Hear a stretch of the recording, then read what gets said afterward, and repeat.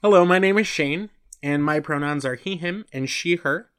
And my name is Michael, and my pronouns are he and him. And welcome to the Elephant in the Closet.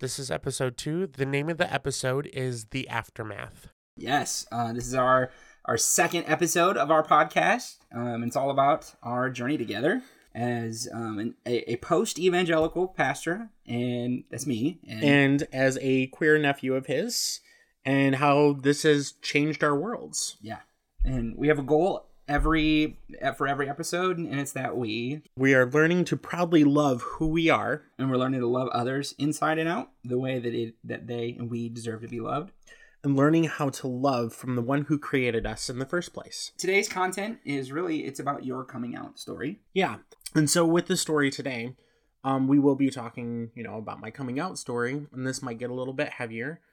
And for those who have had some trauma in the past of coming out, I would just want you to be in a safe place when listening to this and have an open ear for this. And also, for those who have experienced any form of spiritual or religious abuse, you might hear some of that or some form of that. We're not going to dive too deep into it, but it is something that was present. And if you've got kids, we're not going to say anything inappropriate, but we do want you to know that you might want to listen to this episode first before playing it for them. Yeah, they can't see me nod my head. No, they can't. He is nodding his head furiously. Just so you know. Yes. Since I'm going to be doing a lot of the talking, you might as well ask the question. I will. Let's just start where the drama starts, right? Let's just start where the chaos starts. Perfect. It was probably around 2000. At birth? Okay, yes. So around 2012, at that time, I was working at a fairly large church in the area, and specifically within children's ministry. And I'd been there for a few years, and we had this really great team that we had built. Yeah. Right? Those years were great. They were fun. To this day, nothing. I've had very few compared to those years. I had basically every weekend for a few years had gone up to Flint and picked you up and brought you with me and brought you to church with me. And then eventually you moved down to this area too. I did. So every Sunday our lives revolved around going to church, setting up the program, teaching the kids. You were even in charge of an entire group of volunteers and teachers. Yeah. I loved that. That was so much fun. And watching people engage with kids and learning how to be better at engaging with them. And it was wonderful to see people and reach out and pull out their gifts that they never knew that they had. Yeah.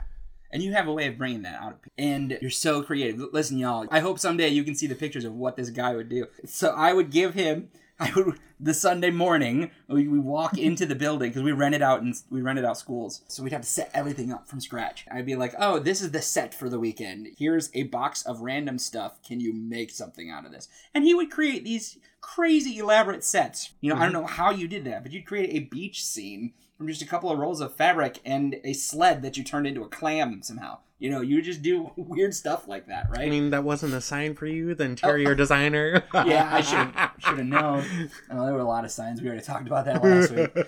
But yeah, that was how Sunday went. Like, we had this wonderful, great team, great friendships that we had. The kids love you, and you were such a great teacher. And then on top of that, like, not only are you my family, like, you were my right-hand person. Yeah.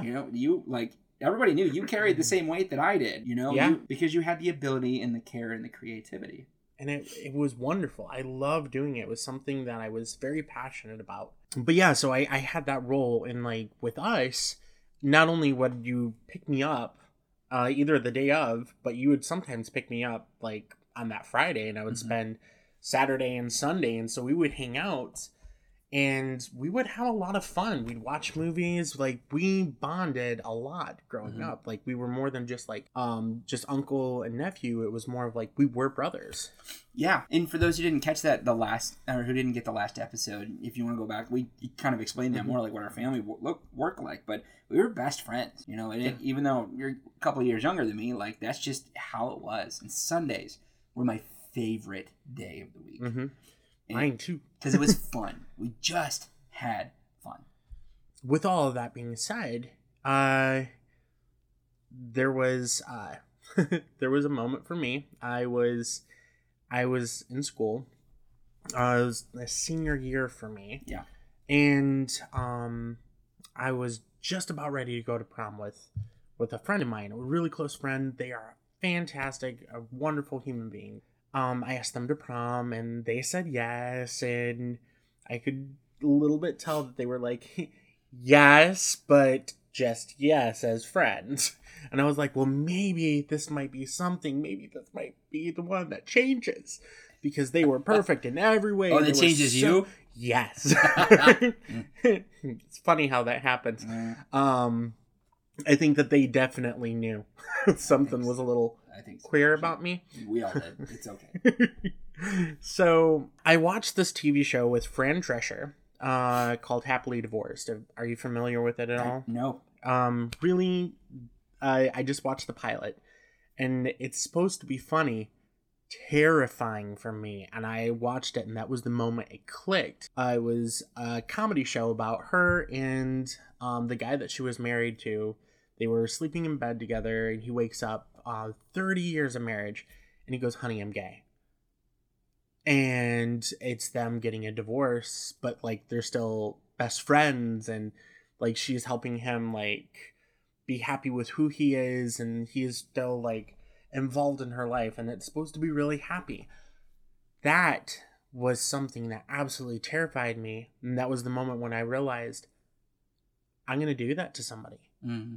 It was terrifying, because not only did I see somebody who I could, because whoever I was going to marry, it was going to be somebody who I loved, but not in love. Mm-hmm. But also I might have kids with them. And not only would I be lying to them, to the kids, but I'd be lying to myself. And I'd be lying to myself for years. And I would also be lying to the one who proudly created me. Mm-hmm. And that really, really shook me. And that was a moment when I knew it was like, I am not changing.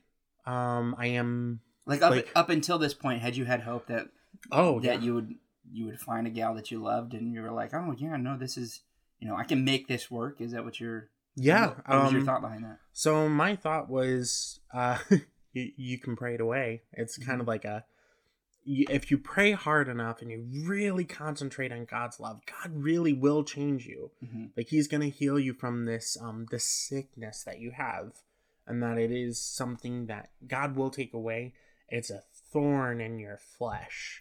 Yes. And that it's something that you will always have to live with, and you have to bear every single day. God didn't want you to have it. Even though you have it, he doesn't want you to have it, and he doesn't want you to act on that. Yeah. And that really does mess with you. I can't imagine. Even as a kid, for me, like we talked about last week, was just with the No More Mermaids thing. And that just progressed in time. Like I love to dance.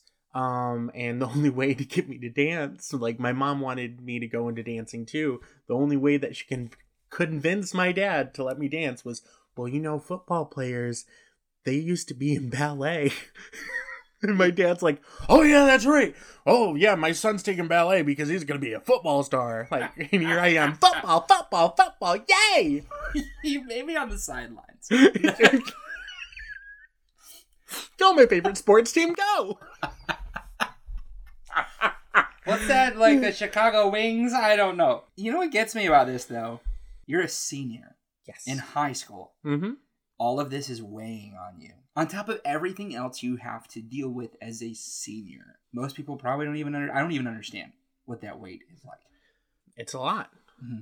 Not only like with other things that we we're not even getting into at that time, but like with me being homeschooled for a while and then going to a Christian school, and my education was not it was not the best. A little subpar, to say the least. Yes. And not every homeschool situation or Christian school situation is like that, but for what you went through, homeschooling is not, now it's normal. Sorry, that was a bad joke, but I can say it because I was homeschooled. No, we can cut that out. Well, maybe. Anyway, so that Sunday after you went to prom, you still got up early and came to church. I mean, this shows dedication. I don't know many seniors. I don't know many high schoolers in general that will get up the morning after prom at like 5 a.m. and go to church. I don't know. Yeah, you're the only one I know that did that. We had our Sunday morning, do our normal program. I think it's just a normal day. Pack up everything, get back into my vehicle, and start heading home. And that's when you say, Michael, I'm gay.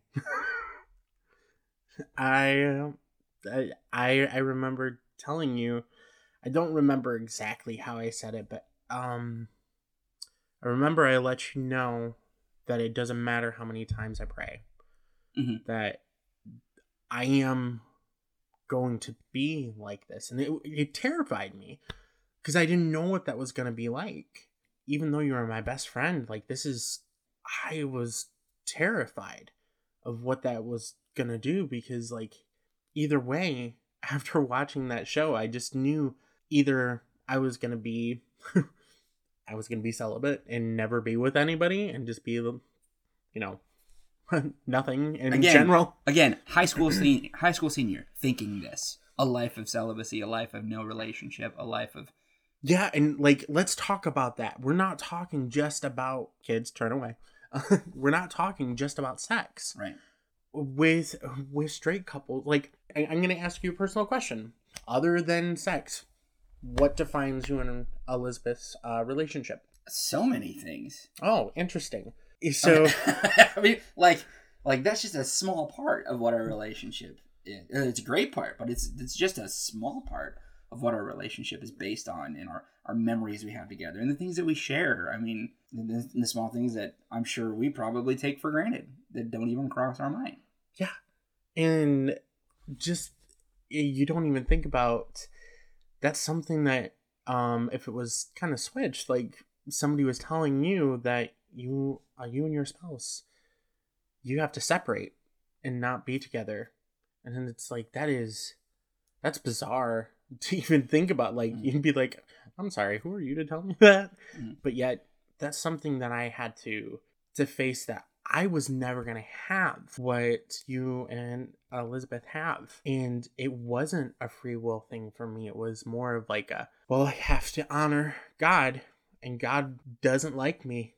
Or he wants to give me the most trying life. I have to really honor him, because he gave me a really hard thing, and I have to commit to that. And that is really damaging to even think about. Also, that is not who my papa is. If you're not familiar, the word I use for God is papa. That's from The Shack.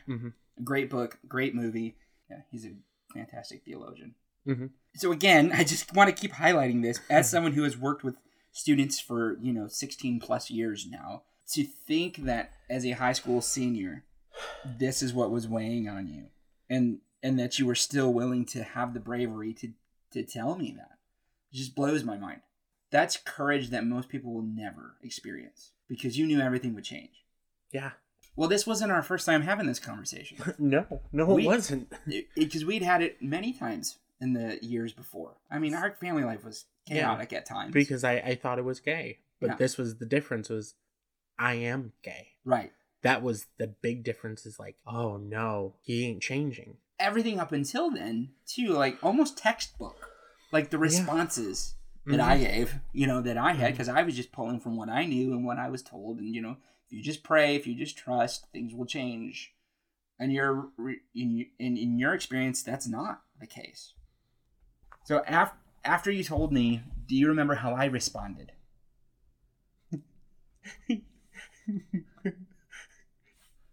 Remind me. You want me to remind you? Because I don't think it was as positive as I'm thinking. Oh, no. It was not positive. It was not. Like, I remember I was sad. More than anything else, I was sad. And not because you had just told me you were gay. I was sad because I knew what was coming next. I think that was the thing, like, because I had told you multiple times, just wait. Remember, that was like my phrase when we would talk about this when you were young. Again, going off of what I knew or what I was taught, like, just wait, okay? You're not going to know who you are until you're like 25, and that's when your brain stops developing, like all this stuff. Oh my gosh, I remember that. Yeah. And I was like, just wait, you know? I also, like, I just knew once you spoke it out loud, that doesn't come back. Like, that doesn't go back in. This is where the visual of the elephant in the closet comes from. Yes. Because, you're in the closet. We're trying to keep the door closed, and we're telling you, no, go back in for a little bit longer. Please go back in. And at that point, it wasn't even like I didn't want you to be. It's because I knew the hell you were going to have to go through. And I knew you had this community that had been built up. And I knew that the moment you came out publicly, you would no longer be able to serve. You would no longer be able to use your gifts, because the only thing that you would be allowed to do from then on was to what? Be a door greeter or hand out bagels and coffee from behind a table. I'm thinking of all the gifts and skill sets you had. And I knew you're also a teenager. You're just growing. You're still discovering who you were. Like, I just knew this was going to be like a crater going off. And you were the first one in our family. Like, and we come from a very traditional family. Like, just all of this stuff was swirling. So when I told you to wait, it was like, I was like, I just don't want that pain to come. I don't want that to hit you.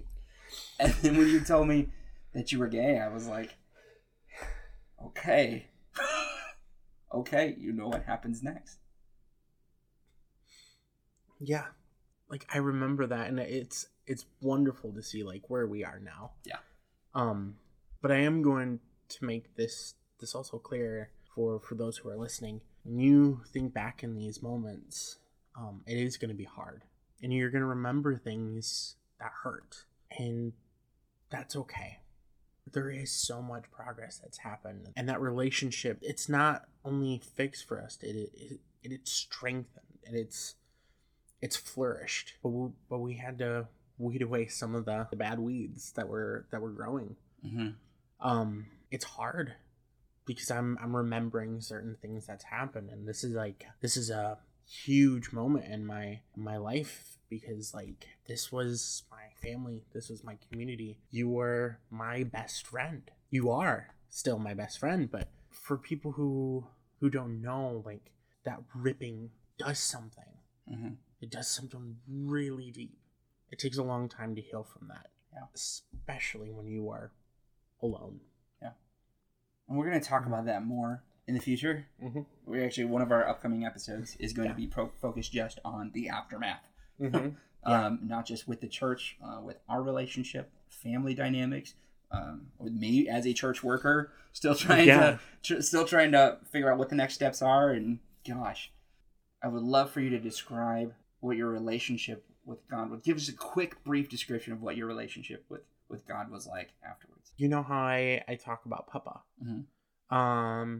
Papa is like a God for me. She is amazing.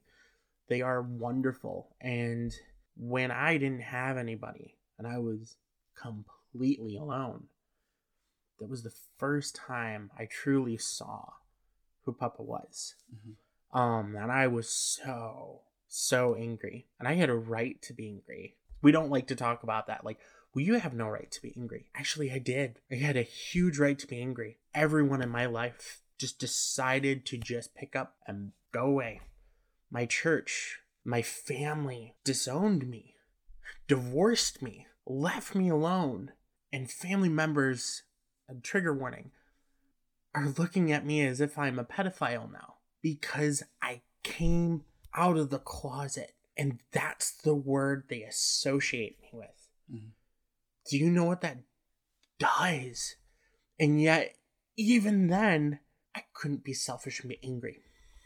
And I was so angry. because I went into this one church, because that was the one rule I had. I could still stay at home, but I had to find a church. And I went to this one church, and I just felt like everyone was just looking at me in the back, like, who in the world is this? Like, who is this sitting here? What's their story? And I could just feel it, and I was so angry. I was walking outside. I remember yelling at God and saying, this hurts. This hurts so much. And I felt her tell me, I hope it hurts. Now you know what it's like for them. They've been told a lie their whole entire life. They've been told, I don't love them. I didn't create them for who they are. Tell them I love them. They need you to know. Like, tell the world that I love them, that I'm proud of who they are. That was something that was the first interaction I've ever had, was that deep with Papa, where I felt it was the first time I was ever accepted.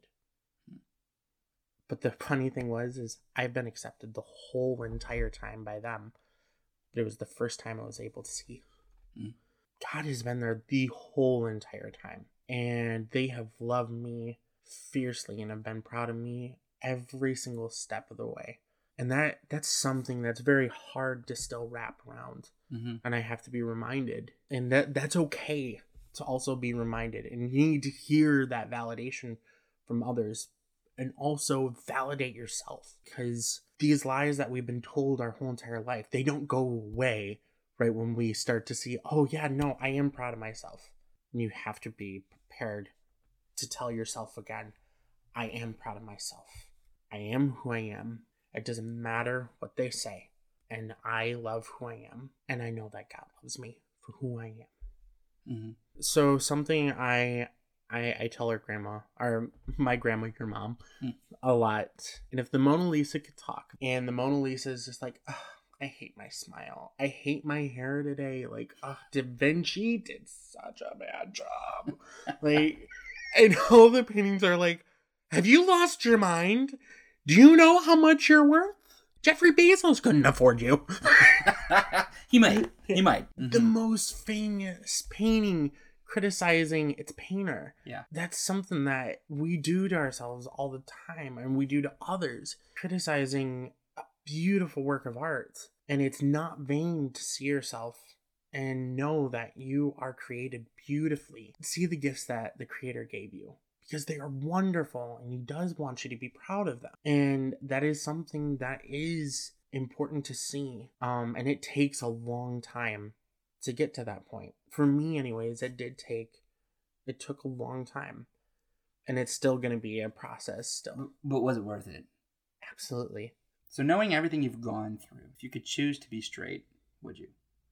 No. I wouldn't.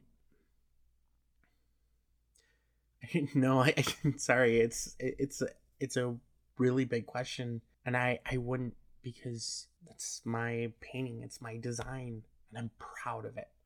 I am who I am.